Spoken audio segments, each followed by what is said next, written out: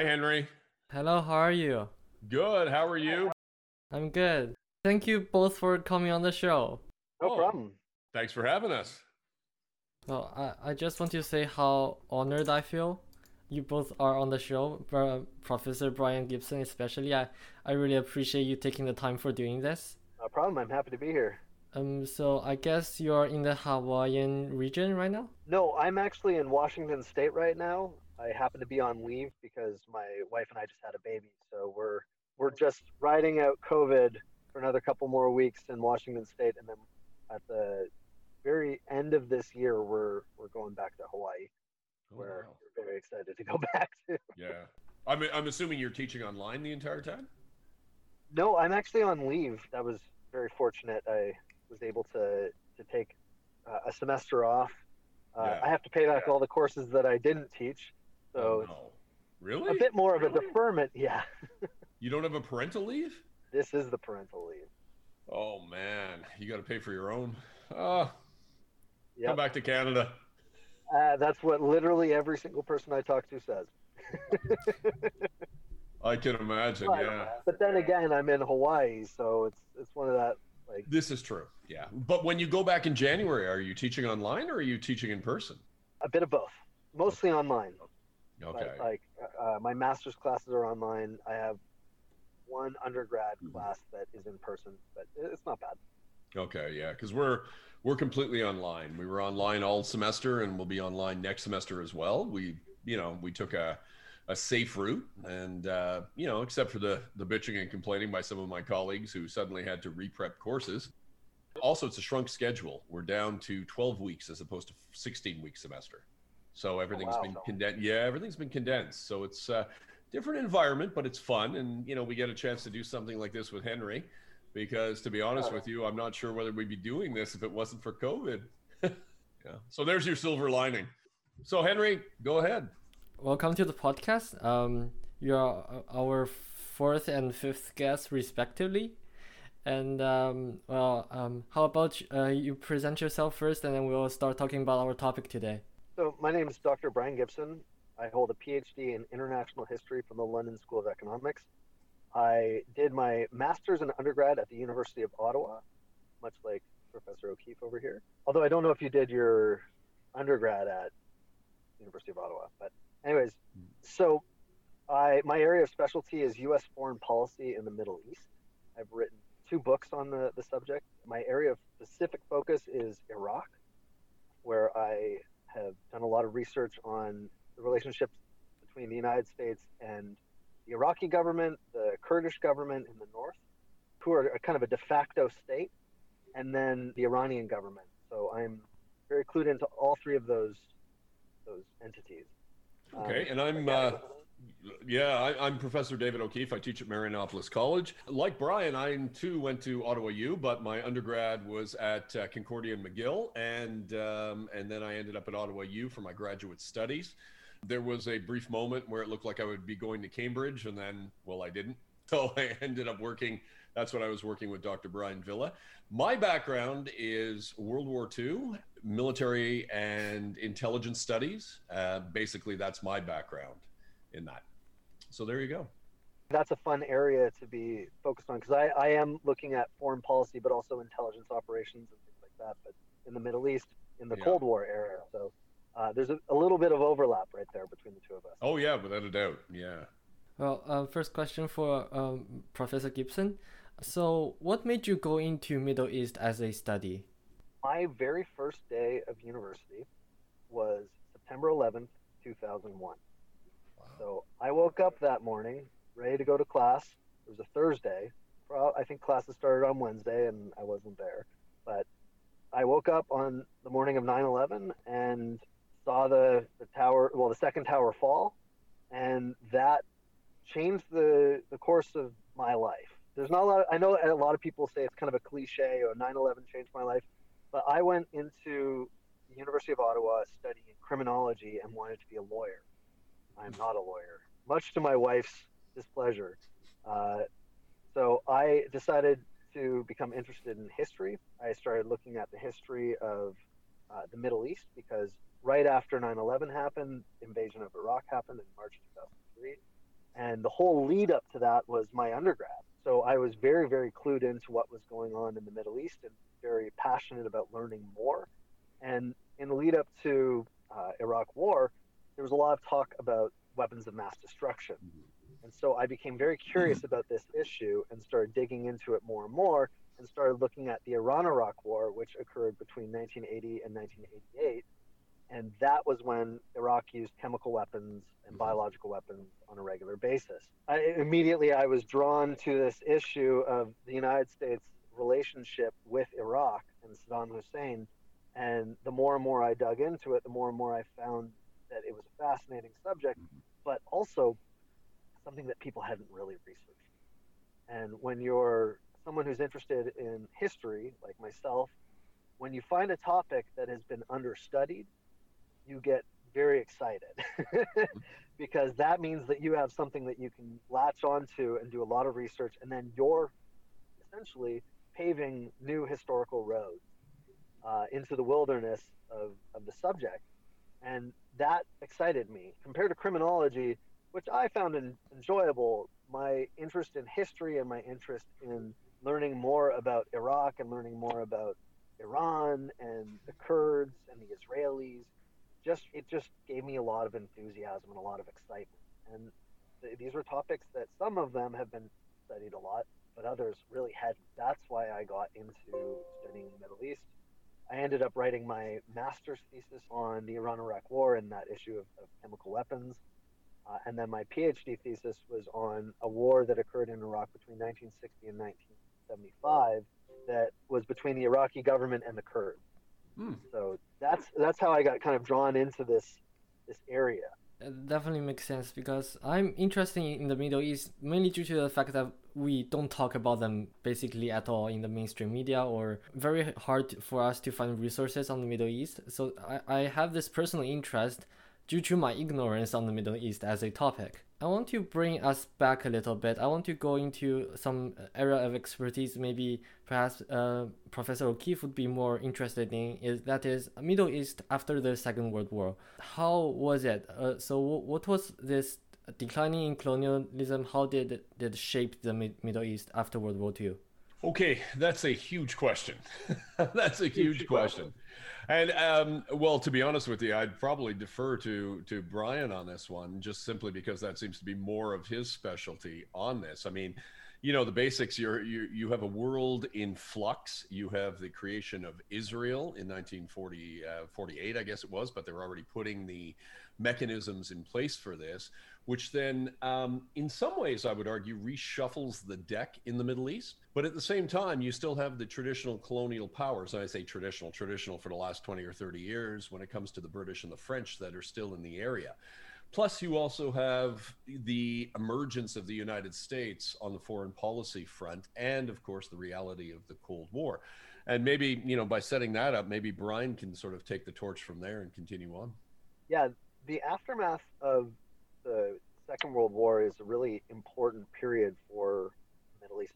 But the aftermath of the First World War was arguably more important because this is when the Middle East had largely not been a colonial area. It had been left alone because the Ottoman Empire controlled the region. The British and the French had been kind of nipping at the Ottoman Empire and seeking to take control over some of their territory. Like the British took control of Egypt in 1882. But in the aftermath, the Ottoman Empire collapsed, and suddenly all of these, let's say, quote unquote, states or mandates were thrust into existence. And they hadn't existed before as entities. So that meant that these states didn't have governments. They might have had a provincial sort of government, but that would be like Quebec suddenly getting independence tomorrow, or Ontario, or Alberta, or other states. Like, they're prepared to be regional states, but when you start dealing with foreign affairs and defense, but also local education and stuff like that, they were just completely unprepared. And that's why the British and the French proposed this mandate system, or at least so it seemed. The reality was that the British and the French were seeking to control these states as colonial mandates. Like, they wanted control of them. They wanted control of the products they produced, especially oil. Now, fast forward to the creation of, the aftermath of World War II, these states were just starting to figure out how to do things. Some of them had gained nominal independence, but the British were more willing to give leeway to the local powers, but the French absolutely were not. The French were very heavy handed and they dominated. It was called direct colonial rule. So it was ruled from Paris. So when Israel was created, Israel was kind of viewed as not so much a colony because they were independent, but they were viewed as a Western enterprise. So they were more aligned ideologically with the West, with British and French and even the Americans. But for the region, this completely upended everything, and it still is upended today. So you have between 1947, 48 through till 1970 at least. Actually, I would say even beyond, but 1970 especially, you have a region that has been completely turned upside down, where these independent states, they overthrow monarchies that are backed by the British and French governments, and radical nationalist regimes come to power. Now, there's a concept called Arab nationalism, which, in a grand scheme of things, is kind of like Quebecois and the separatist movement, in a sense, and they actually kind of draw from the same influences, which is quite interesting. But this concept of Arab nationalism is the idea that all of the Arab states should form a union, an Arab union, that would essentially be more like the European Union or the United States, where they become a country of their own. Now, this idea was really put forward by Gamal Abdel Nasser, who seized power. He was involved in a coup in Egypt in 1952. And that's really kind of a turning point right there. 1952, a group of military officers overthrows this incredibly corrupt regime, government and monarchy. And they all take off and steal billions of dollars and leave the treasury empty. And so Nasser and his colleagues come to power, and they implement a radical new form of government where it's driven by opportunism, it's driven by ideology, but not in the same sense as one might think. When you're looking at the ideology, they want to put Arabs first. They see Israel as a really big problem. They see the Palestinians, who are Arabs, they see them as being kicked off their land. They see them as being, for those who stayed behind, being subjugated by a foreign power, because a lot of the people who ran Israel in the aftermath were born in Europe or in Russia. So they had Western education, and they're coming in with a lot of advantages that the local Palestinians just absolutely did not have. So there was a real imbalance there. And the Israelis beat the Egyptians and the Jordanians and the Iraqis and the Syrians and the Lebanese in a fight in 1948 single-handedly with very little help from the outside. The real turning point in the Middle East was the Suez Crisis in 1956.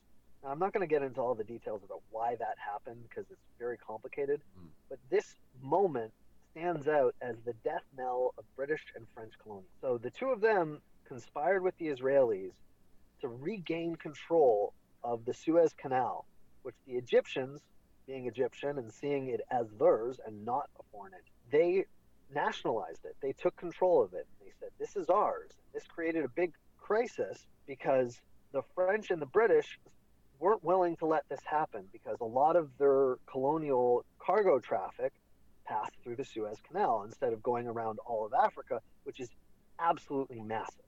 They conspired with the Israelis for the Israelis to attack Egypt, and then the British and the French would invade Egypt as peacekeepers, quote unquote. But this didn't fool anyone. Everyone saw this as being an act of colonial aggression. And so the Americans got really upset, and they threatened to withdraw Marshall Fund money for reconstruction of Europe in the aftermath of World War II. They were like, we're going to cut you off if you don't pull out right now. And so the British and the French had to leave Egypt because the Americans forced them to. And what became very clear right there, then and there, was that the British and the French were no longer major powers. They had been surpassed by the United States, which was a superpower. When you have the United States flexing its muscles against the British and the French, who 10 years earlier were the most powerful nations in the world, and now they're very clearly not, this changed everything. Nasser, who lost the battle militarily, the Egyptians got defeated thoroughly, but because the Americans ended up coming to their aid and Nasser survived, he was a hero.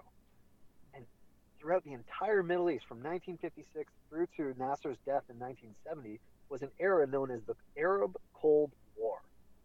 And what you got here was an interesting mixture where Egypt served as essentially one of the powers, and Saudi Arabia and Jordan and these other conservative monarchies, initially Iraq until the revolution in 1958, so just 2 years later. So you get this dynamic where you have these Arab nationalist regimes like Nasser, who is seeking to unite everyone, fighting against these and using like covert operations and propaganda and any means of subverting the other powers. You have Nasser doing this, and that's upsetting the other powers who are then trying to do the same thing to him back. And so you get this interesting dynamic where the two sides are kind of fighting each other, but never directly, usually using proxies, which are forces that aren't directly controlled by Egypt, but work for them. They have the same goals in mind, right? So it's a fascinating dynamic that leads to situations like there was a massive war in Yemen between 1962 and 1968. Now, that was Egyptian soldiers fought in that because Arab nationalists had overthrown the monarchy, but the monarchy survived and joined forces with the Saudi Arabians, and the Arab nationalists who came to power there joined forces with Nasser, and so you just get this really nasty fight in Yemen, which is a very mountainous country, so it's not easy terrain to fight in. And so this brutal war takes place where chemical weapons are used, and the Soviets end up backing the nationalists, and the Americans end up backing the Saudis. The Israelis end up backing the Saudis secretly, but they were doing it. So it's a really fascinating dynamic. But then the Six-Day War happens in June 1967 when the Israelis thoroughly defeat the Egyptians and the Syrians and the Jordanians single-handedly in 6 days. Like in the first, I think, 5 hours of the war, the Egyptian Air Force was completely wiped out. And there's a fascinating, fun intelligence operation that if you would like me to tell you about it, I can tell you. Does that interest you at all, Henry? Okay, so in the lead up to the Six-Day War, for about 6 months prior, the Israeli Air Force would take off from its air bases and would take off into the air, and it would fly directly towards Egypt. But then at the very last second, so the first time, of course, the Egyptian defenses, their air defenses, are freaking out because the Israeli Air Force looks like they're coming to attack them. But at the last second, the Israelis turned away and went back out to sea. And they did that every day for 6 months. And on the sixth day, after the 6 months was up and it was time to invade and attack Egypt, they didn't turn away. So over the course of 6 months, the Egyptian Air Defense Command got used to seeing these Israeli pilots flying towards them and then turning away. But then on that fateful day, they didn't turn away. They suddenly kicked it into high gear and flew into Egypt and began bombing targets and taking out their entire air force. And they were caught completely off guard. So they had been blinded by this very, very clever intelligence operation that the Israeli Air Force pulled off. Essentially, what this does is it underscores the preemptive nature of what Israel foreign policy was like at the time. In other words, Israel knows that it's sitting in a very delicate situation, and it may be that they have to strike out at the giant before the giant takes them out. And the interesting link here, and I think, Brian, maybe you can jump on this too, is, there seems to be some very strong parallels between this and the Wolfowitz doctrine, which then leads up into the Iraq War of 2003.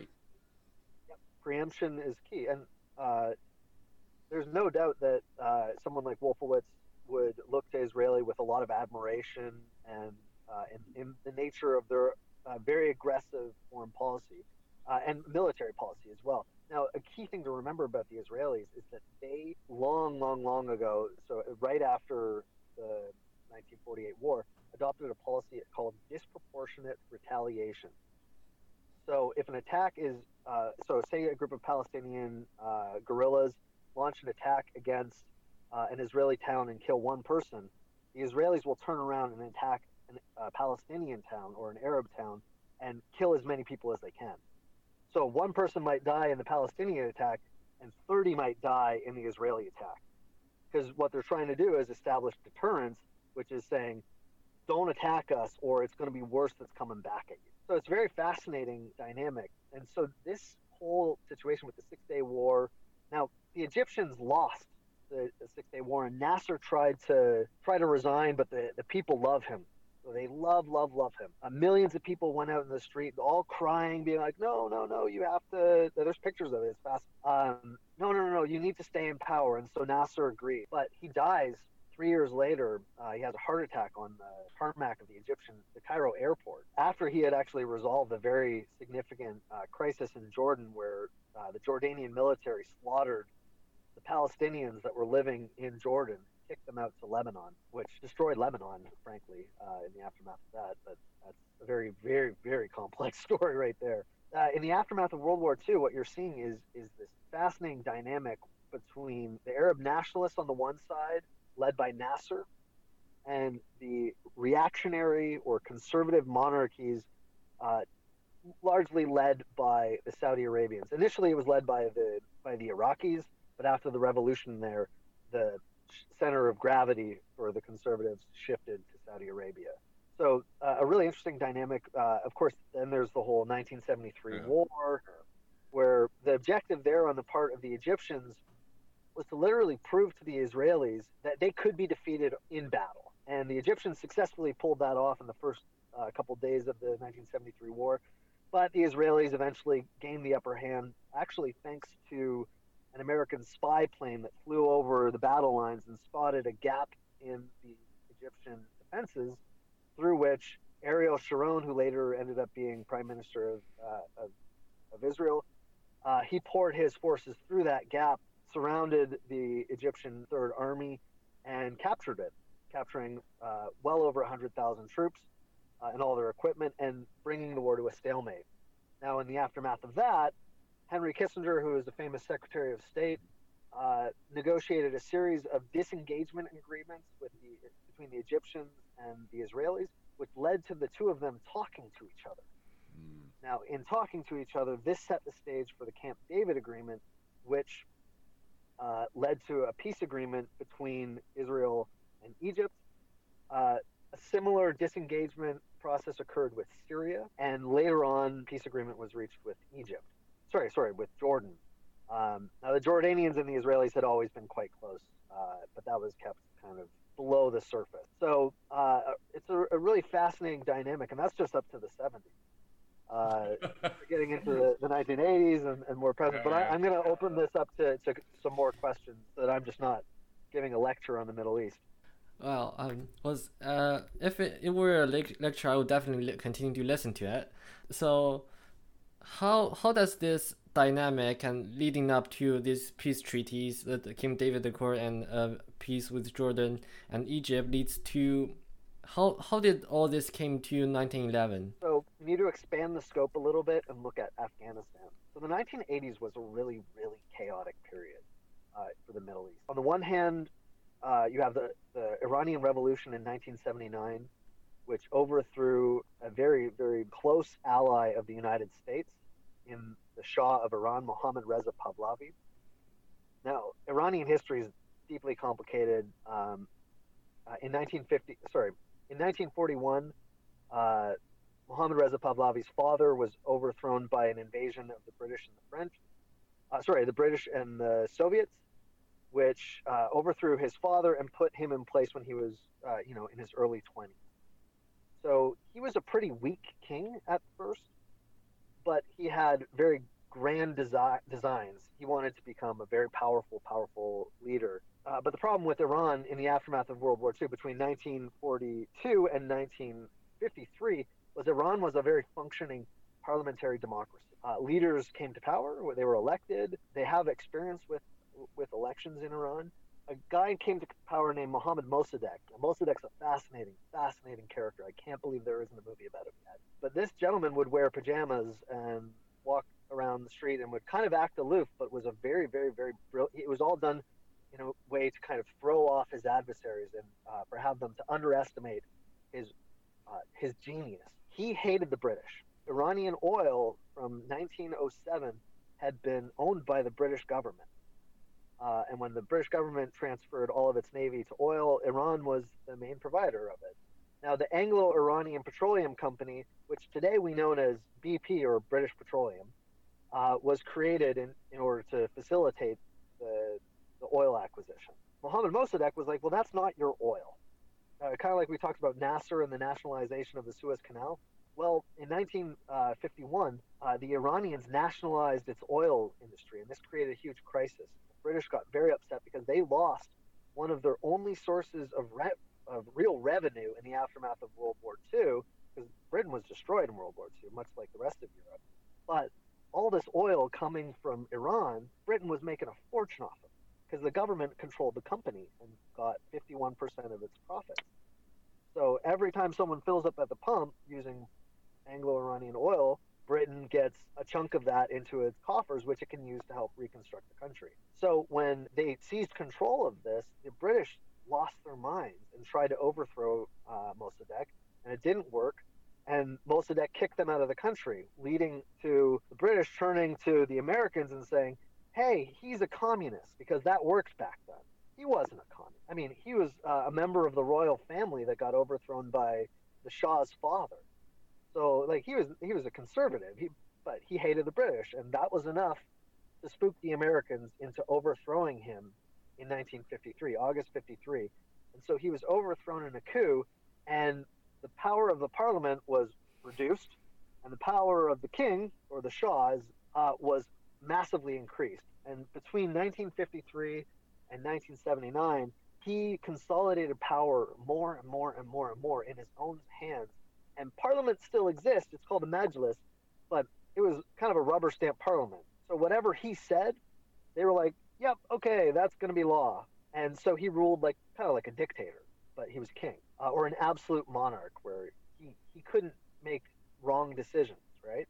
The Shah was really fascinating, but when he got overthrown in 1978, 1979 by the Iranian people, and it's not just like radical Islamists, they were just one faction.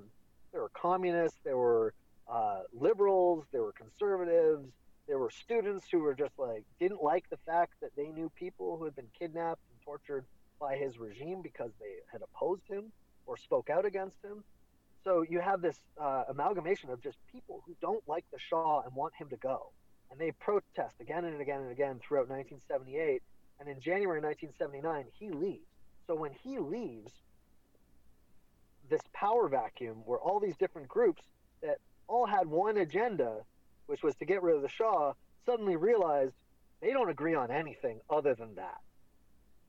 But the most powerful of them was Ayatollah Ruhollah Khomeini, who was a vocal opponent of the Shah and had been kicked out of the country in the 1970s, or the mid-1970s, and lived in Iraq for a time and then moved to Paris, where he continued to just speak out against the Shah. And so he was viewed as the leader. And so when he returned, he seized control of the state, forced through a constitution that gave him essentially the same powers as the Shah. And but they do have a parliamentary system. So elections are held in Iran still to this day. In 2009, they were disputed because there was some shady stuff that went on. But Iran is actually a pseudo-democratic state, which a lot of people don't realize.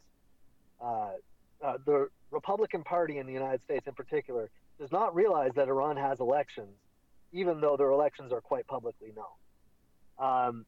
Now, what's fascinating about this period is that because the Shah was so powerful and was so reliant on the United States for weapons and for training and for intelligence support, when he was overthrown, the United States lost a very important ally.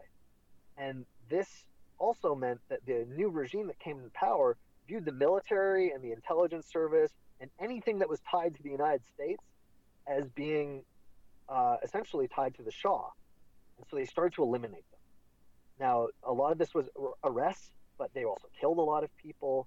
And they started to purge the military because the Shah was a big kind of military guy, even though he never served in the military in his life. So what was really important was that Iran suddenly, which was easily the most powerful nation in the region, except for Israel, but Iran also has like millions and millions of people, and the Israelis do not.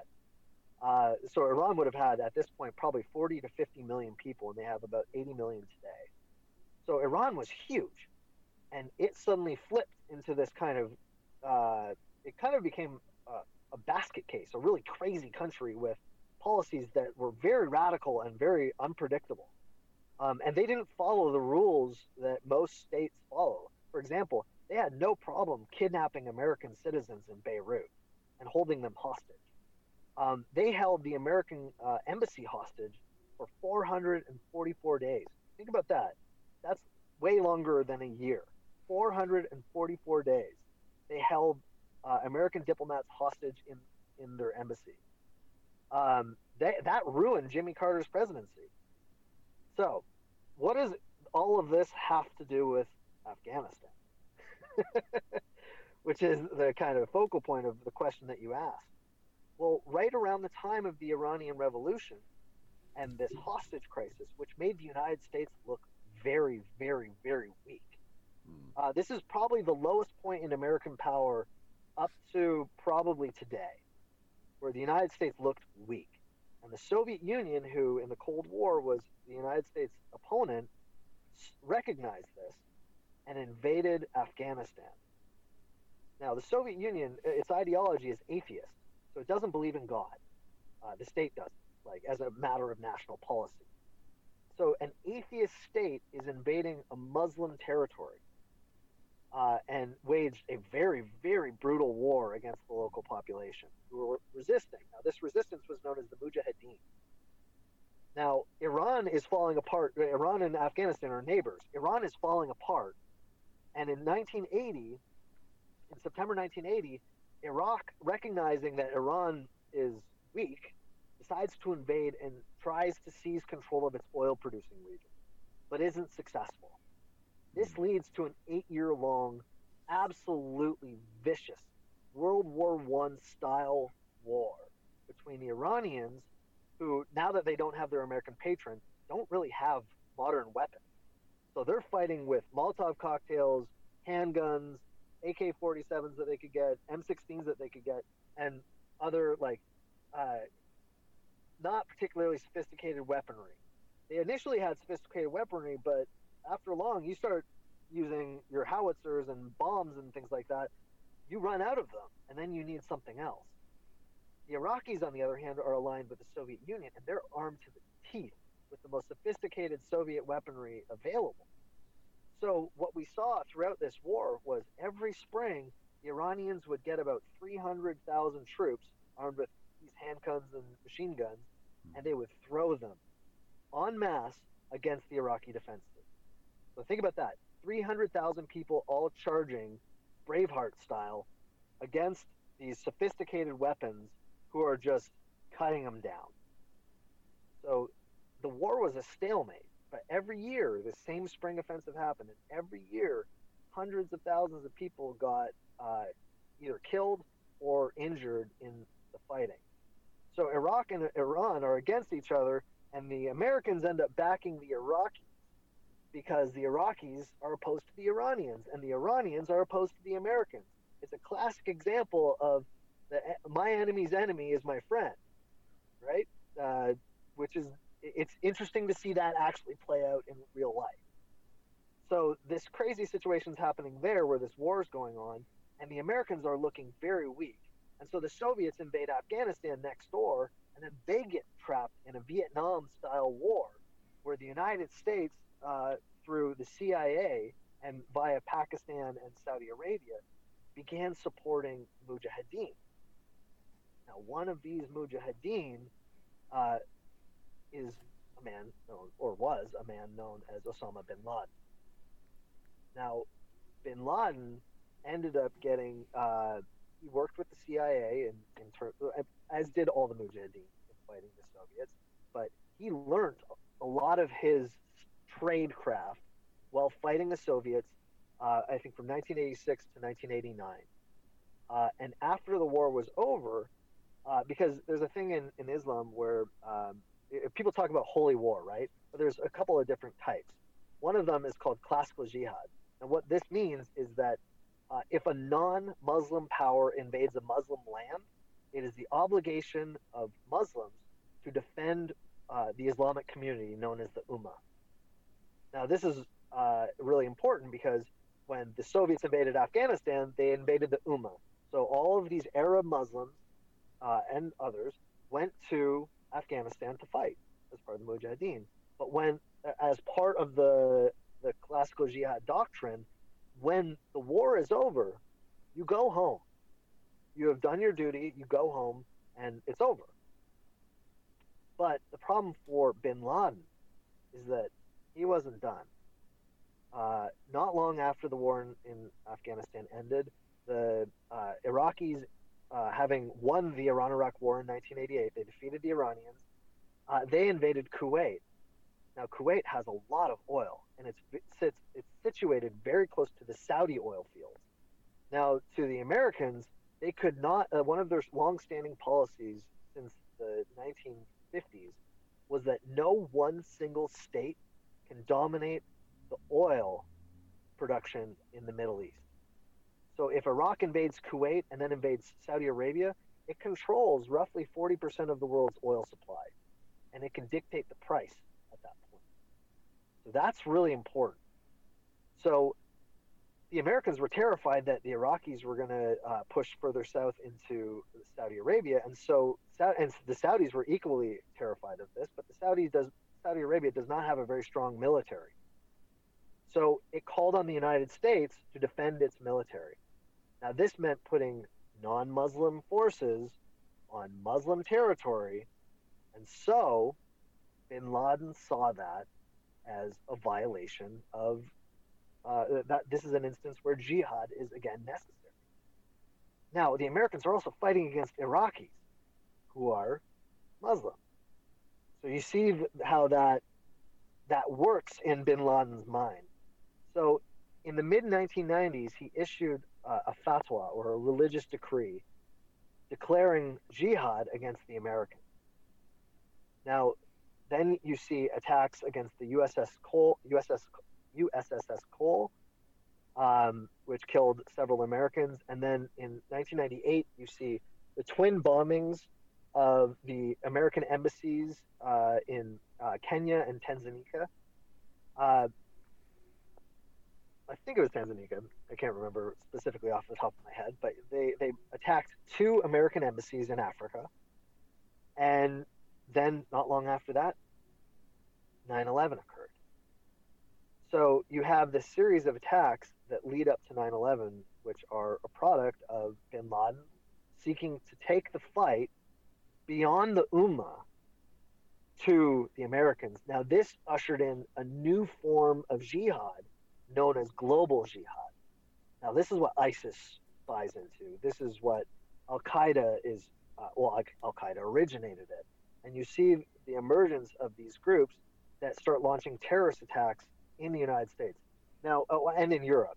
Now, terrorist attacks and terrorism and those types of operations are not unique. They happened a lot in the 1970s, in particular by Palestinian terrorist groups, most famously at Munich in 1972. But the Palestinians were secular. They're like, they believe in the separation of church and state. It's not Islamic terrorism. It's not seeking to bring the war, the jihad, to the West. It is merely retaliating against the Israelis for actions that the Israelis had taken against, Palestinians. So it's a very, very, very specific form of terrorism that was going on there. Bin Laden's form is a lot more indiscriminate, and he is also killing. He's killing Muslims. Between 2003 and 2007, Al-Qaeda waged a war inside Saudi Arabia that didn't get a lot of publicity because everyone was paying attention to the much bigger war that was taking place in Iraq during that time. So you have a really fascinating dynamic going on. But so you can see how history in the Middle East really matters. It resonates. Actions from decades ago can blow back and turn into something much worse. So who would have thought in 1986 that teaching Bin Laden some of the CIA statecraft would eventually blow back and lead to the deaths of 3,000 Americans? Who would have thought that teaching Bin Laden these tricks would then lead to not just 9/11 and the other terrorist attacks, but then the emergence of Al-Qaeda in Iraq because of the American invasion, and then that formed the Islamic State. Like, so you can see a direct link between these actions in the 1980s, which at the time were very much designed just to defeat the Soviet Union. But the blowback, it's kind of like when you're sitting around a campfire and the smoke changes direction and it's in your face and it's really unpleasant. That's what blowback means. It's an action that you took earlier ends up creating problems for you later. So I'm wondering, I mean, I want to jump in here. I mean, what you're talking about now, I mean, if we go back to it and we want to put down something as the center of gravity in all this, sometimes it comes across as being trite, but it is oil. It is the natural resource, because I've certainly seen that when I teach my First World War course. The emerging historiography is now really focusing on the British and to a lesser extent the French, but really the British towards the end of World War I, making efforts. Not so much because they're interested in defeating the Germans, they're trying to keep the Germans from getting their hands on the Middle East oil. As you mentioned before, you know, you've got 1907, where, you know, the British economy is now switching towards that. The entire Navy has switched to oil. Yeah, in 1913 it switched. Yeah. So I mean, right there, and then you certainly see it with British foreign policy towards the end of the First World War, the creation of something called Dunster Force, which was a multinational force a British Empire force, that ended up fighting up all the way through the Middle East and into the Baku region of Russia, specifically to secure oil-rich resources for the British. So it seems to be something that transcends even the concept of politics, of nationalism, etc. They're going straight for those resources. And to me, you know, seeing that from the perspective of World War I, that seems to be the continuity throughout everything in the Middle East, is the value. Look at World War II. If Hitler had gotten Baku, would the war have ended the way that it did? That's a big question. Because oil is really important. It was absolutely essential to World War II. You can't have these massive squadrons of planes going and bombing.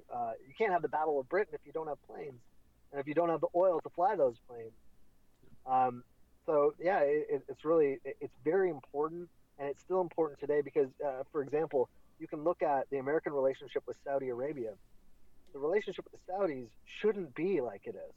If Saudi Arabia did not have oil, Saudi Arabia would be a non-existent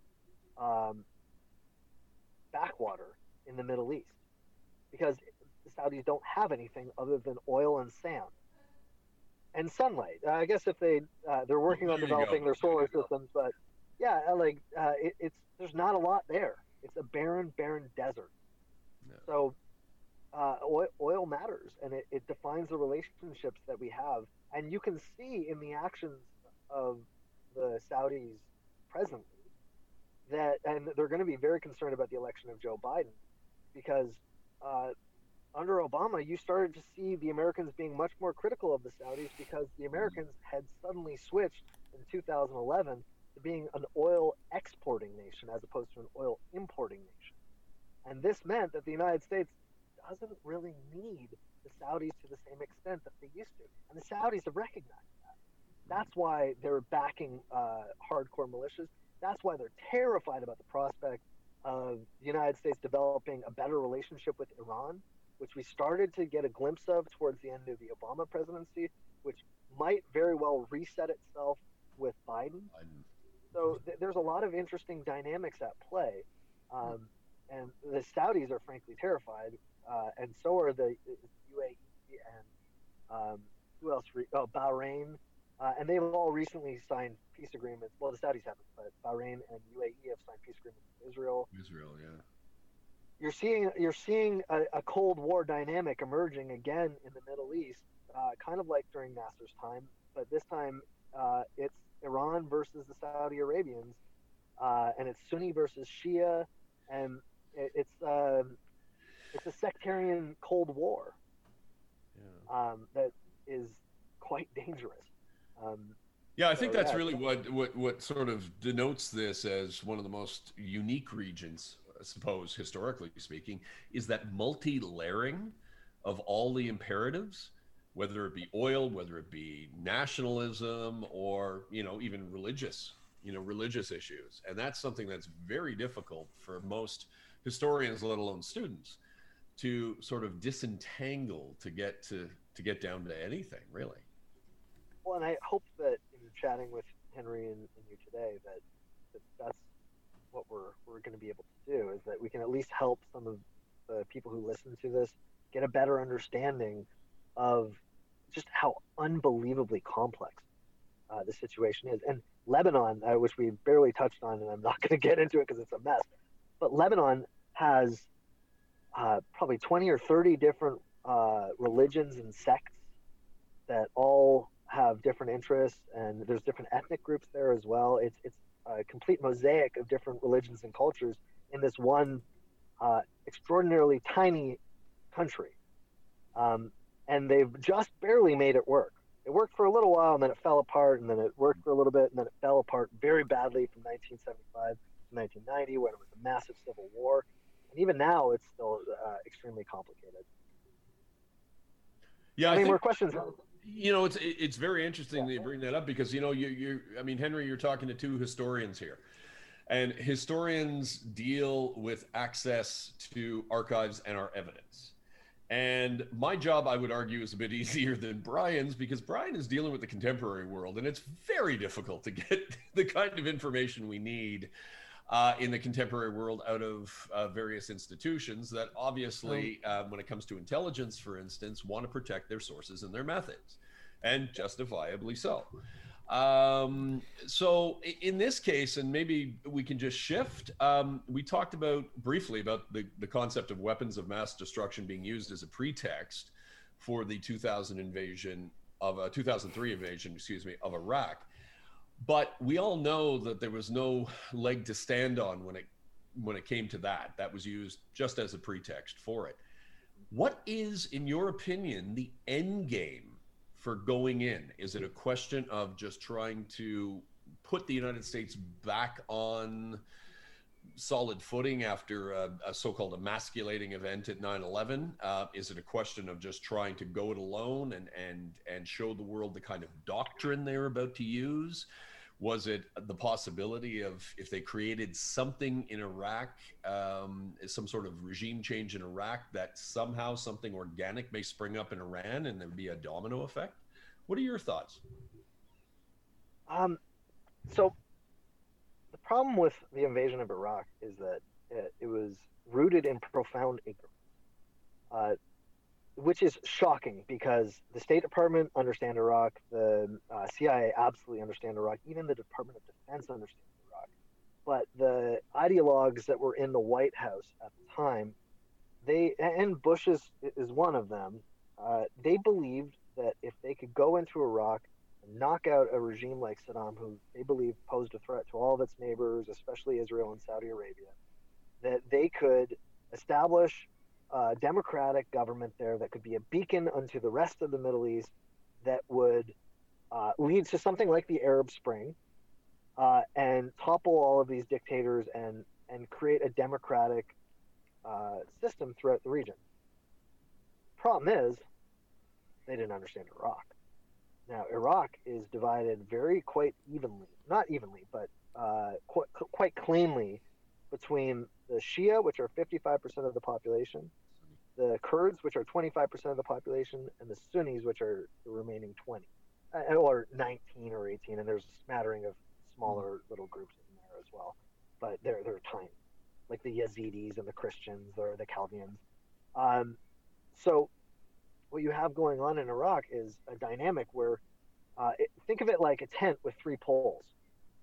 And so there's three poles holding up the tent, and Saddam Hussein was the linchpin holding it all together, or he was the main pole.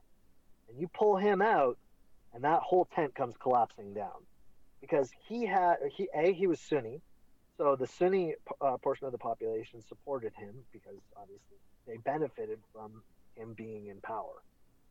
The Shia, which is the majority, were suppressed, were treated very poorly by the Saddam Hussein regime, and the Kurds were also treated very poorly and were subjected to genocide.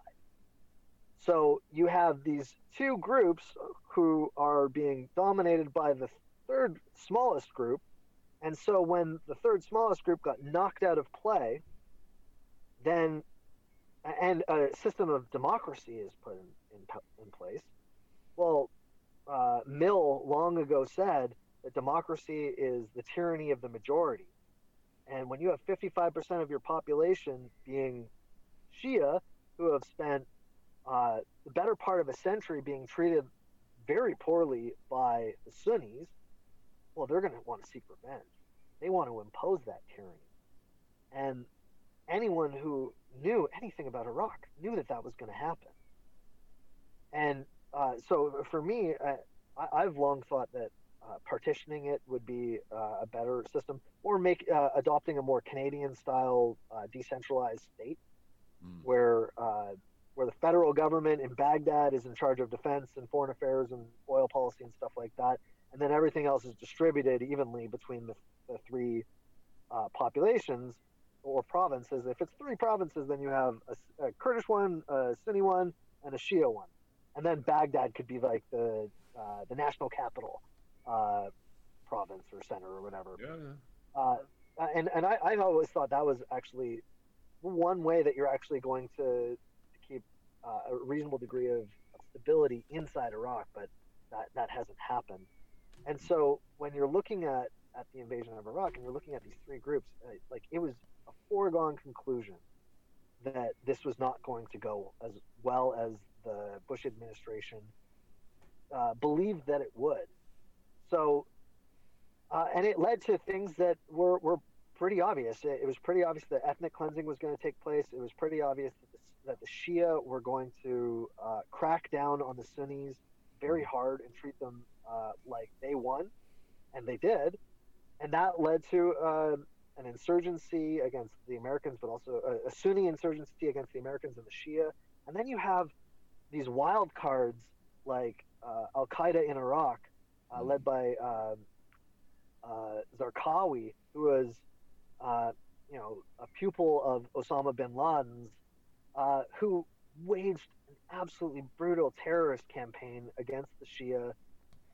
He bombed one of their holiest sites, which led to a civil war in the mid 2000s, which resulted in thousands and thousands and thousands of people being killed.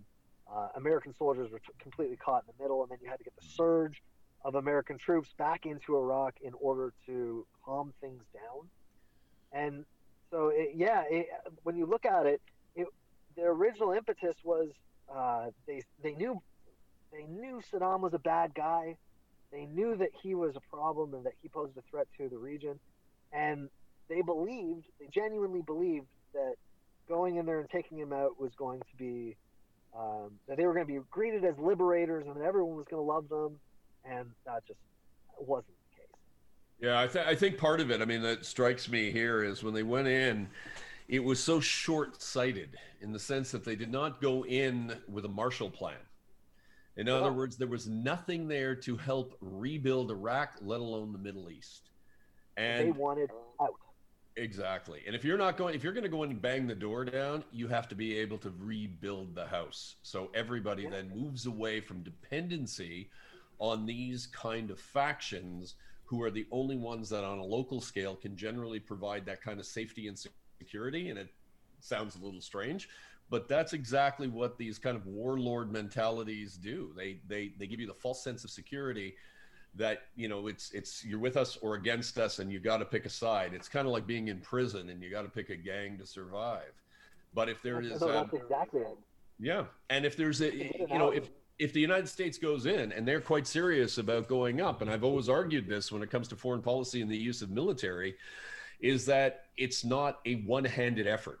It's two hands. If you're going to go in swinging with one hand, you have to be able to pick up and rebuild with the other.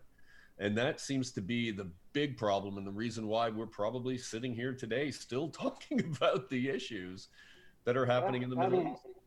as Colin Powell once said, "You broke it, you own it," Yeah. and that's that. Yes, go ahead. I have a question. Is sometimes we hear this talk about the Bush government along with the British, sort of set this up for oil. However, according to you, Professor Gibson, you seem to say that the Bush government generally believed that they wanted to impose a democratic government in Iraq, basically. So how much is oil interest and how much is a generally ideological interest? Well, they believed oil it was undoubtedly a factor. There's no question about it. But it wasn't for the reason that I think most people believe. Most people, especially I was alive and well during the lead up to the war, as I mentioned before. Most people at that time were like, they're just going in there to steal their oil. Curiously enough, American companies did not get very many oil contracts from the Iraqi government in the aftermath. Everyone thought they were gonna, but they didn't. Uh, but the reason why oil is a factor is, and you can hear there was officials that said this at the time. They thought that the oil was going to pay for the reconstruction. They were like, "This is going to pay for itself." I believe was what Paul Wolfowitz said. Problem was, American taxpayers paid for it. The oil revenue did not work out the way that the U.S. believed it would. It was another example of them just kind of misleading themselves into making poor decisions at the expense of the American taxpayer. So oil was a factor, and it was certainly an important one in the minds of the policymakers at the time. But in the end, it didn't work out the way the Americans believed that it would. And it ended up kind of hurting them because the Iraqi government, once they had sovereignty or control over their country, they're like, we're not giving American companies oil contracts. So it didn't. It kind of it's kind of an example of something blowing back on them, where they believed it was going to be A, and it turned out to be B. So, in other words, you're saying that oil is an imperative, but almost a secondary imperative. In other words, this is how we're going to pay for it all. That's what they thought. Yeah, they thought that it was gonna cover the bills, and Iraq has a ton of oil, but after decades of sanctions against the Iraqi oil industry in particular during the 1990s, and an 8-year-long war prior to that, and it's not like the Iranians weren't targeting Iraq's oil industry, because that was the one method that Iran had that could hurt the Iraqi government deeply. So the oil industry by 2003 was decrepit and in need of repairs. And the U.S. didn't anticipate that it was going to cost way more to do that than it would be to, there was no money left over to repair these things, to pay for the reconstruction of the country, which is why I think $2 trillion American was spent on reconstruction. And the Iraqis today don't have anything.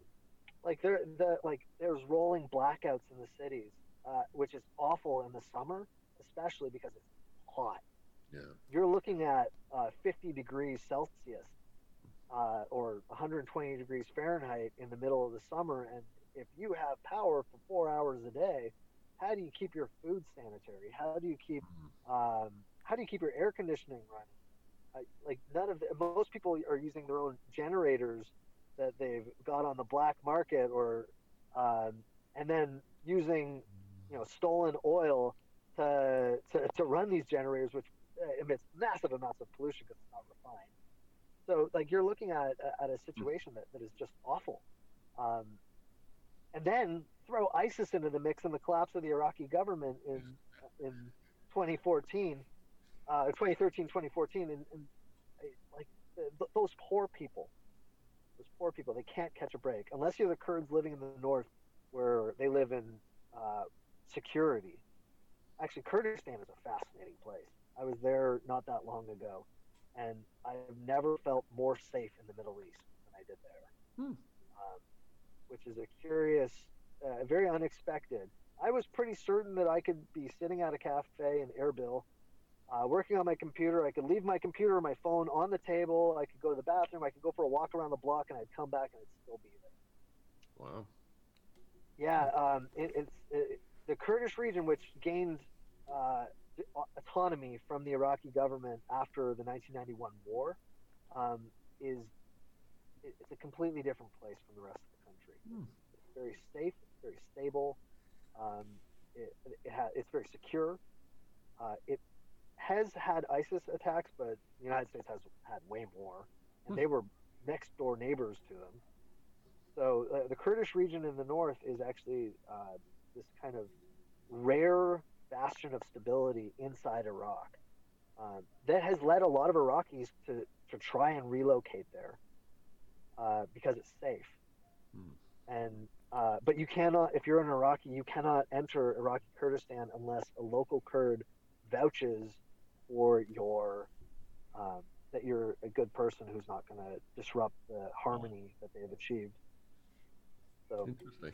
I mean, there was one thing that we were touching on there in the invasion in 2003.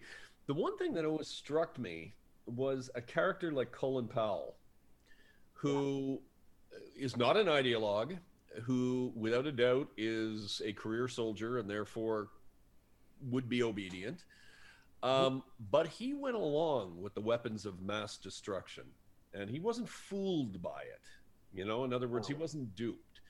What do you make, if anything, of the fact that he went along? Is he simply an obedient soldier, or do you think maybe there's a different calculation to why he went along with it wholeheartedly, if you will? There's two factors there. One, yes, his being a soldier, and when he serves at the pleasure of the president. The president orders him to do something, like go to the UN and try and sell the war to the United Nations. He will do it. Now, what's really interesting is that he's talked about this several times before, about how in the lead up to that speech, he was like, give me all of the evidence that you have. He demanded it from the Department of Defense, from the CIA, and from the State Department of Intelligence and the White House. Now, what's important to understand is how manipulative the Department of Defense was in this. So Donald Rumsfeld wanted the war. He wanted to be able to test out his new Lightning forces, the Stryker brigades and stuff like that. He wanted to test that out and show that the United States could win and defeat a million-man army on a shoestring. And they did. They absolutely thumped them in 2003. But just because you win the first round of the war, first round of the fight, doesn't mean you won the war. So Rumsfeld, along with Wolfowitz and others, have been discovered to have establishing their own intelligence operation inside the Department of Defense, where they hand-selected intelligence, raw intelligence. So just to clarify, actually here, why don't you, what is the difference between raw intelligence and intelligence? Okay, the idea is, remember that intelligence is a process. Okay, in other words, it's the product of a process. It goes back a long time. I mean, you go back to Clausewitz. The idea of information in war can be dangerous if it's not properly handled and packaged and sifted. And so as a result, intelligence isn't intelligence until it is sifted, weighed, analyzed, and then presented. So in other words, it's like getting a whole bunch of different messages coming in, and it's just clogging your head as a commander. You need somebody to take it, make sense, sit down with the commander for 20 seconds and go, this is what it all means. So what you're mentioning is the fact that they were actually picking out, or cherry picking, if you will, the details that were coming out before the analysis was done. And then as a result, they were then creating their own stew. It's probably the best way of putting it. And then presenting a distorted picture of reality.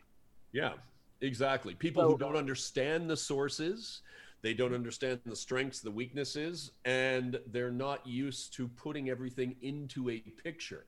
In other words, it's what we call in military, in the intelligence game, They were situating the appreciation as opposed to appreciating the situation. So in other words, they already had a preconceived notion of what they wanted, and they were just cherry picking the raw intelligence, the raw data, and then just throwing it in and then creating their own. Yeah, it's kind of like people who believe that the Earth is flat. They're ignoring all of the intelligence that is saying, no, we have got a lot of data, a lot, including people in space that can see the planet rotate. Yeah. And they're saying, that doesn't fit with my preconceived notion of the world being flat, so I'm going to ignore all of that. So, and the same thing with people who don't want to wear masks. And, we're seeing this play out today. Is exactly what we're talking about. It's having a preconceived notion, and in this case, they believe that he had weapons of mass destruction, even though the intelligence community was saying, no, we don't believe that. We are uncertain, but we think that he might actually just be playing us. And it's important to understand, like Iraq, the only reason why it won the Iran-Iraq war was because it used chemical weapons to stop those 300,000 troops coming at them. The Iranians could have beat them if the Iraqis didn't have that. Now, think about that. They fought for 8 years. And in the aftermath, Saddam adopted a policy that's known as strategic deception. Kind of like what the Israelis did with their planes flying towards Egypt.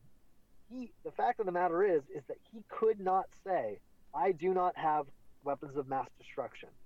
Now, Henry, why do you think he would do that? Well, if he said that, he's basically lost his power control in the region, right? Yeah. But so he doesn't have these weapons that protected him from Iran, and suddenly he says, I don't have it. What does that mean to Iran? So Iran could technically go in and take back what they lost during the First War. Well, it means that Iraq has no defense. It means it's weak. It means that Iran could throw out 300,000 troops at the Iraqi border and plow through the Iraqis and take Baghdad. Yeah. So Saddam was purposely being deceptive. And actually, we now know that he actually had sent messages to the Bush administration by his foreign minister, Tariq Aziz, saying, hey, we don't actually have the weapons. We can't say that we don't have the weapons because Iran will invade. And we can't let that happen. And you don't want that to happen. But the Bush administration ignored that in favor of Ahmed Chalabi, who was he was one of their sources. He was saying, oh, no, he's got these mobile labs. He's got all this crazy stuff. And this guy, the CIA had concluded long ago prior to this guy's a pathological liar who will say anything to get what he wants. So that's Ahmed Chalabi, whose code name was Snowball. So this guy was giving Rumsfeld and the Department of Defense the information that they wanted, bypassing the CIA, who was like, this guy's a liar, don't believe him. Bypassing the State Department, who was also like, this guy's a liar, don't believe him. And they're taking that information, and instead of having intelligence analysts go over and make sure, like, is Chalabi a liar? We think he's a liar. Okay, and we don't have other evidence that supports what he's saying, so we don't believe that what he's saying is true. That would be a normal analysis. That would be the intelligence process. They would talk to him, they'd polygraph him, they'd be like, this guy's a liar, he's lying to us, he's not telling us the truth.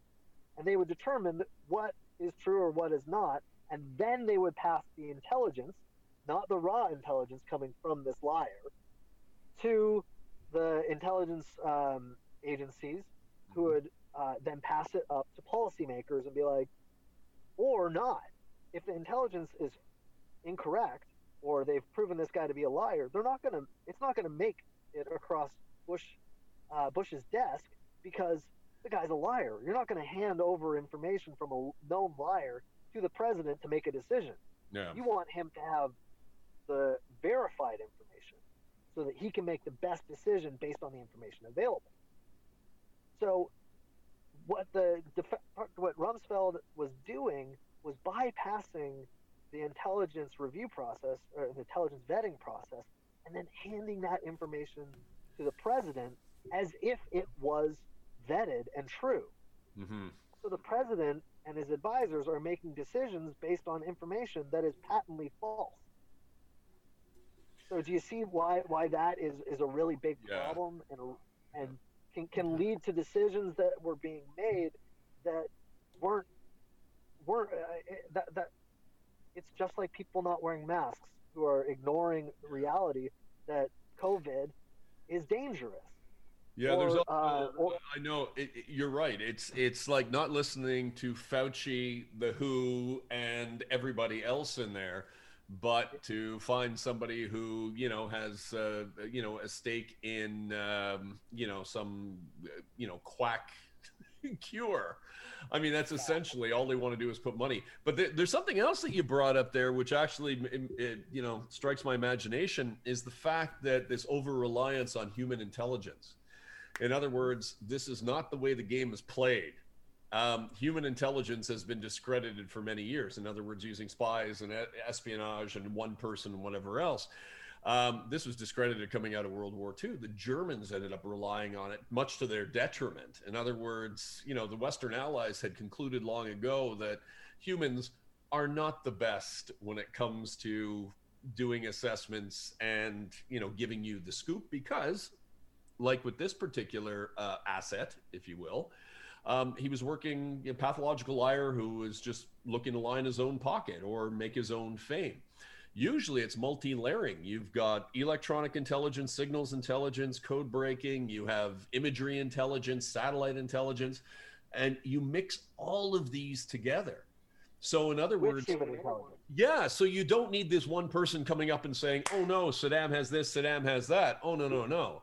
You can be doing imagery intelligence to see where these things are and what kind of, how they're developing. You have electronic intelligence, or which could be picking up or cluing in on the hydro grids that are necessary. And then, of course, you have signals intelligence, whether it's be cell phones or their, traditional line of communications. There's so many different types of intelligence sources that come into that. So just the fact that they were laying it all at the feet of this one source, which tells you something, one source, let alone a human source, then either they're hiding something, which is something I've seen in World War II, where ultra and signals intelligence and whatever else or successes in that have been passed off as the success of an agent, which is always a possibility. But I would tend to agree that they were probably so blinkered in their approaches that, again, it was satisfying. It was all about situating that appreciation as opposed to appreciating it. So they didn't want a variety of sources. They didn't want anything that was possibly going to contradict. Yeah, exactly.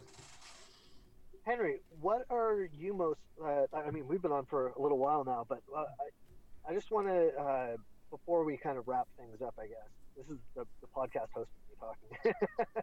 Because I do host a podcast as well called Real Footnotes. But what I'm curious is, what are you most interested in the Middle East that I can help clarify for you? I think that would go way back when Muhammad formed the first really Arab empire, overthrew the old Persians, and I think it started back then because that's what interests me first. When I was at the Met Museum in New York, I saw a exhibition of old Arabian pre-Muslim artifacts, right? So that sparked my interest in the Middle East at first. So now I'm really interested in like the whole dynamic in the Middle East, contemporary history, modern history of the Middle East since World War One. So I guess if I could ask one thing about Middle East, it's how is the different nationalism playing out compared to, for example, Europe in 1914 or nationalism in Europe? What are some of the similarities and differences between Middle East and Europe? Nationalism in the Middle East in the aftermath of World War One, or even during World War One, was quite nascent, meaning that it wasn't fully developed yet. The idea of being an Arab had long existed, but the problem was that when Muhammad and his successors spread out across North Africa and into Europe, and throughout the Middle East, over towards India and then into Europe, making it, as far as Vienna on the one hand, but also making it into France and seizing control of Spain on the one hand, because Spain was part of the Islamic Empire for a very long time until 1453. No, 1493. Constantinople fell in 1453. So with the spread of the religion throughout the Middle East, it kind of created a geopolitical dynamic between the Muslim world and the Christian West, right, in Europe. Now, in the aftermath of World War II, nationalism, Turkish nationalism had existed and emerged in the aftermath with Ataturk and the formation of Turkey, the Turkish Republic. But when you look at the other nations, they weren't Turks, and they knew they weren't Turks, and they knew they were Arabs, and some of them weren't even really, they spoke Arabic and read Arabic if they were literate, but Arabic was their language throughout much of the Arab world, but they were always dominated by Turks who spoke a different language. And so they knew they were different, but the whole concept of an Arab nation was mainly something that highly educated Arabs, sat around smoking hookah discussing, right? You're not getting, you're not getting the street, as they say, the Arab street, really into this, because being Arab it wasn't really part of their identity, and also being an Iraqi, a Jordanian, and all of these different new countries that suddenly were created also weren't part of their identity. They were usually local identities were much more important than the national identity or regional identity. Those things began to change with the advent of, say, the radio, especially during the 1950s, 60s, and 70s, when Radio Cairo which of course Nasser controlled and used as a main means of disseminating the ideology of Arab nationalism. He used the radio to do that. But like in Europe, a lot of those ideas would have been transmitted through writing, because Europeans had modern education systems. Not everyone was literate, but the literacy rates were far, far, far greater than in the Middle East. And so in the Middle East, kind of like in the Middle Ages in Europe, you learned most of what you learned through the local mosque, through the sort of education that you get from other people, but you're not getting it from books, typically. And so the concept of nationalism began to evolve as the new mandate states, which with the British and French overlords, if you want to develop a national identity that didn't exist before, how do you think you do that? Like, how do you create an identity? How do you create an Iraqi out of an Arab who lived in the desert? Propaganda? Propaganda is one way to call it. Another thing is called education. So you create an education system. You develop schools.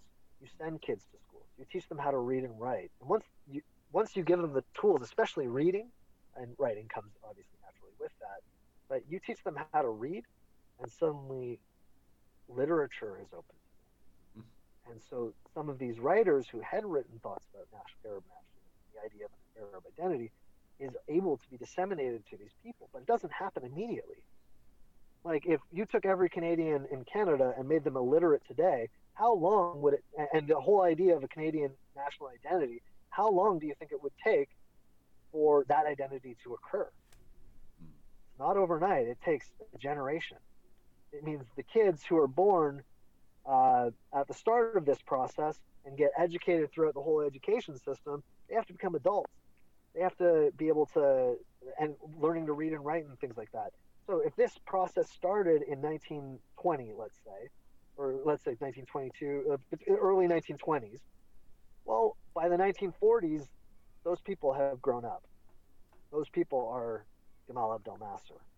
Those people are Abdel Karim Qasim, who led Iraq.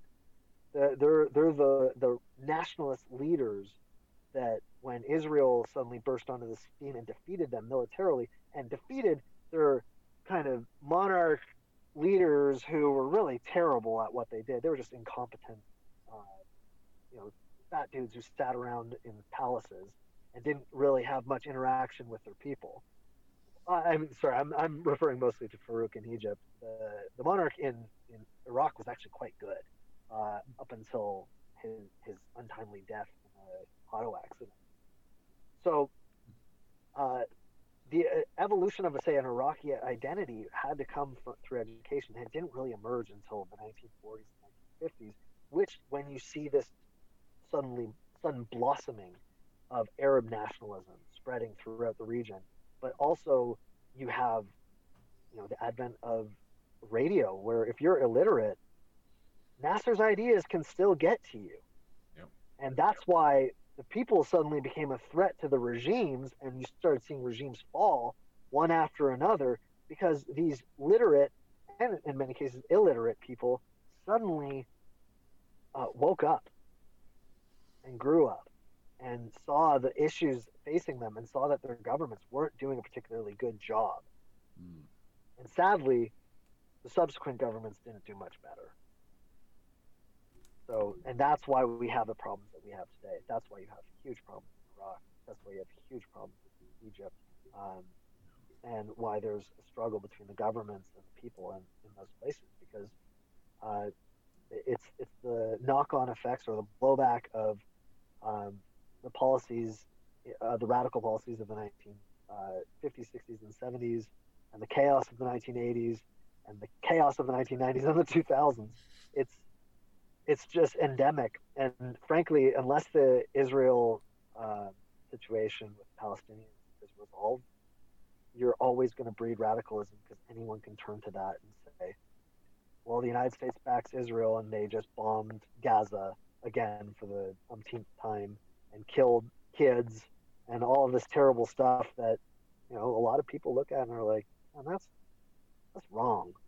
That's not moral. That's not right. And so it's easy for them to seize on to those grievances and become radicalized and become a threat. And then when you add in things like drone attacks against radical people, then all the people in that town who lost their family members and friends, they become radicalized, and because they now have a grievance. And so this cycle of grievance and violence that exists throughout the Middle East almost seems perpetual, and the Middle East is in great need of another Nasser-like leader who can help right the ship. Maybe like less authoritarian than Nasser really was, but someone with his charisma, with his ability to speak to the Arab people, and be like, we need to chart a new path that moves us forward, that brings the greatness of Islam and the Arab and the empires that came out of the Muslim world. Because frankly, if you look at the Islamic world, when Europe was in the Dark Ages and was like falling apart, the Islamic world was a bright light. Mm-hmm. A lot of our like philosophy, like Plato and all these like ancient Greek philosophers, the only reason why we have those documents is because they were translated into Arabic, because the Arabs were deeply interested in education and in science, and like the first drawings of the anatomy of a human eye were done in the Muslim world. Mm-hmm. There was a deep interest in education, and that's been lost. A lot of it has because of a very conservative form of Islam that seems to be dominating, but ideologies like that wax and wane, and I think that the people of the Middle East need to move towards a much more progressive, much more modern version of Islam that is adaptable to the modern day, and it exists in a lot of places, but it's like Lebanon usually. Yeah. Lebanon stands out as being one of the most progressive places. Like I don't know if you guys have ever been there, but like Lebanon's it's very modern. It's very European. Yeah. Paris in the Middle East is what Beirut was always known as. Yeah, and people, they it's actually very similar to Israel in a lot of sense.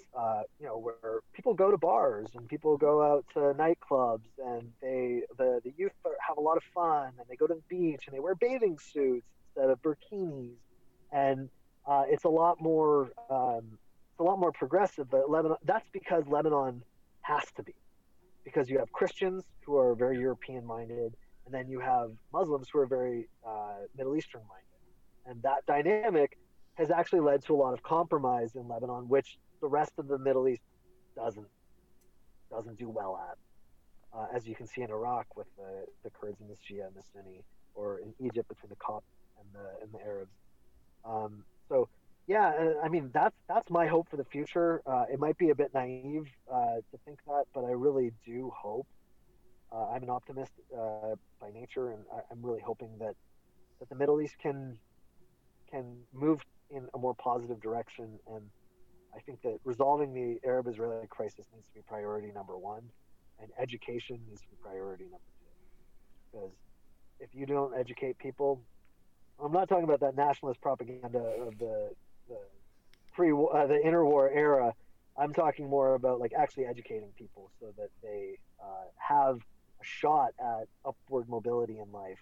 They have a shot at preventing their daughters from getting married at 13 and not getting their education, and Give them the tools. well, and educate. If you want a tool to fight terrorism and fight radicalism, education is the only way forward. Yep, agreed. That's just the reality.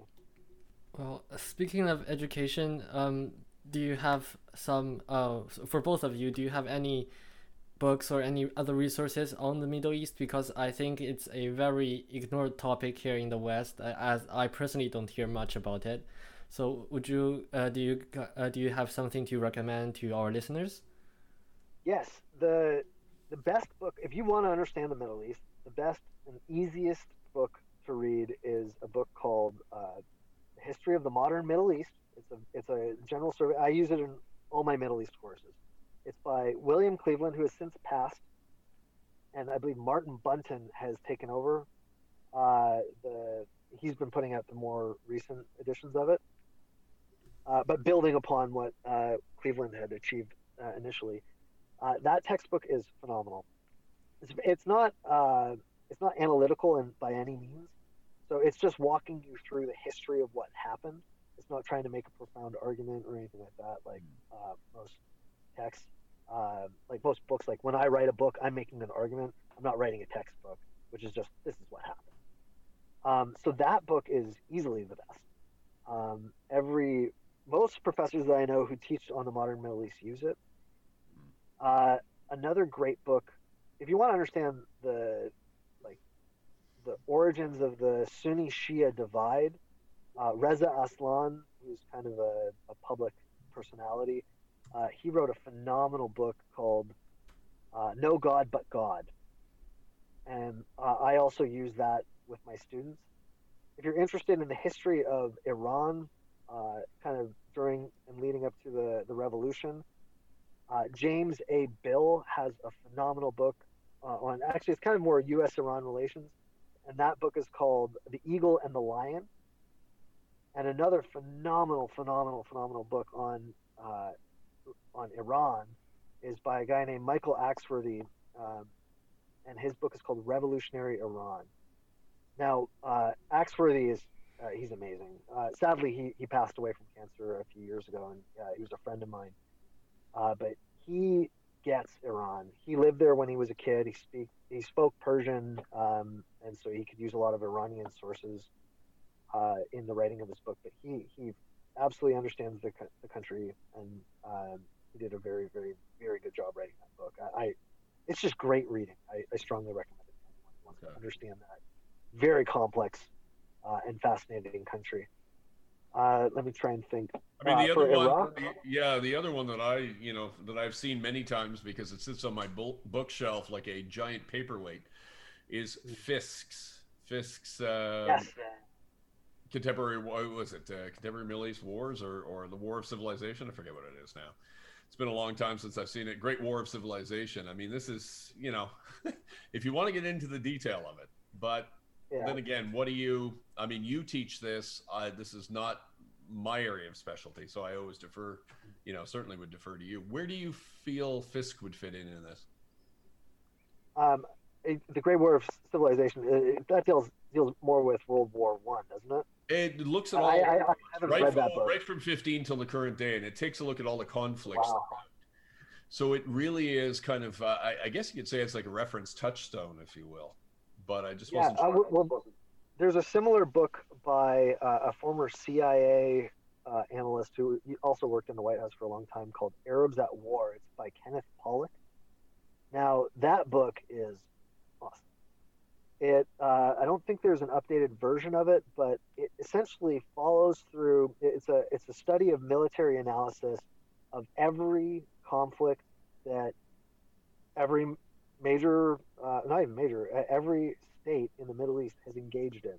Wow. So it's got several chapters on which each conflict on Egypt, on Iraq, on Israel, and so it looks at each of the conflicts and analyzes their military maneuvers, their strategies, how they adapted and changed over time after facing defeat, for example.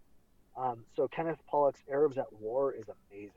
Okay. If you're interested in military policy, that's really, really quite good.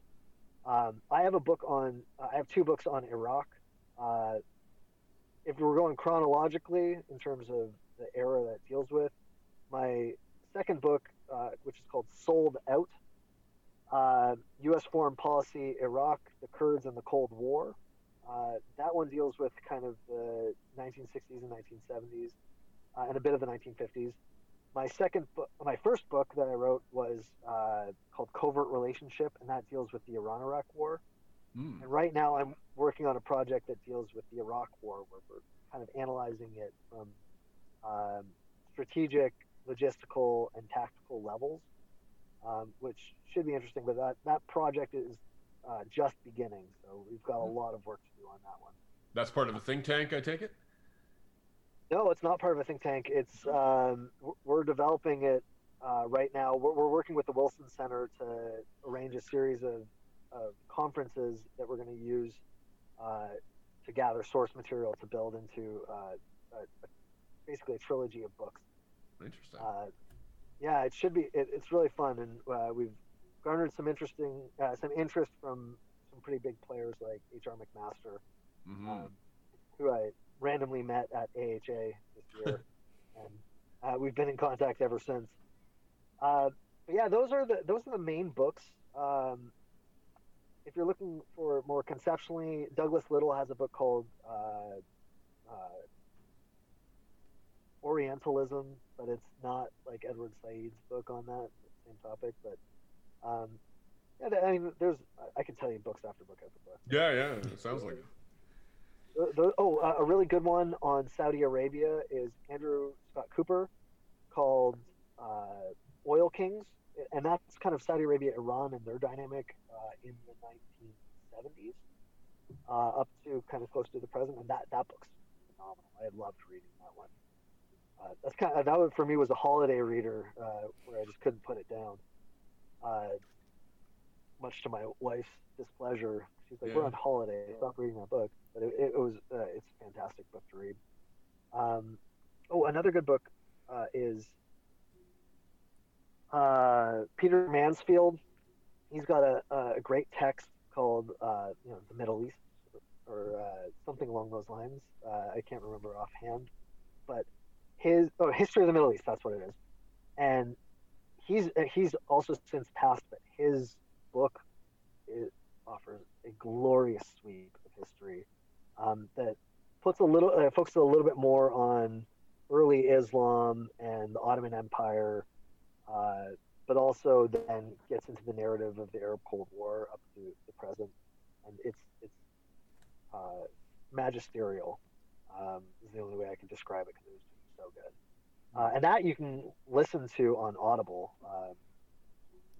I always recommend to my students, I'm like, download the audiobook version of that, listen to it while you're driving in the car, or sitting on a bus or anything like that, because being able to listen to the narrative, I'm like, don't take notes, just listen. Absorb what's being said. Read the Cleveland book, because that's going to give you a lot of facts that you can use to write your papers, but listen to the Mansfield text, because that's going to give you a broader context and a lot more information. And but it's also just a nice thing to listen to. Yeah. Sound advice. Yeah. So there you go, Henry. Well, I want to thank you both for coming on the show, for taking this long, almost 2 hours with me. I'm happy to. I knew I was going to talk too much. No, I think I learned a lot. Yeah. I look, I'm fascinated. I'm sitting here and I've just attended a lecture, which I absolutely love. This is great. Me too. Yeah. Oh, I'm happy to help. I love talking about the region. It's such a fascinating, interesting, but also tragic place.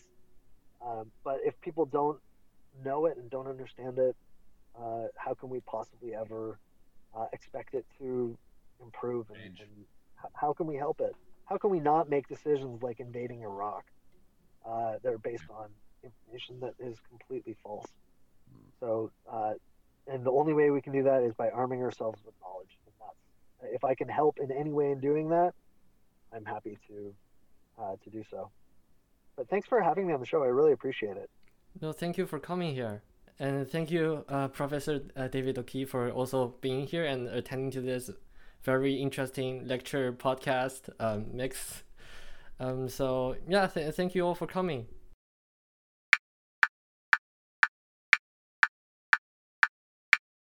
Want to hear more from Addendum Marianopolis? Find all our episodes wherever you find your podcasts. This episode was edited by Gerlando Guaraggi, a proud executive of Addendum Marianopolis. Thank you very much for listening, and we hope to see you in the next episode.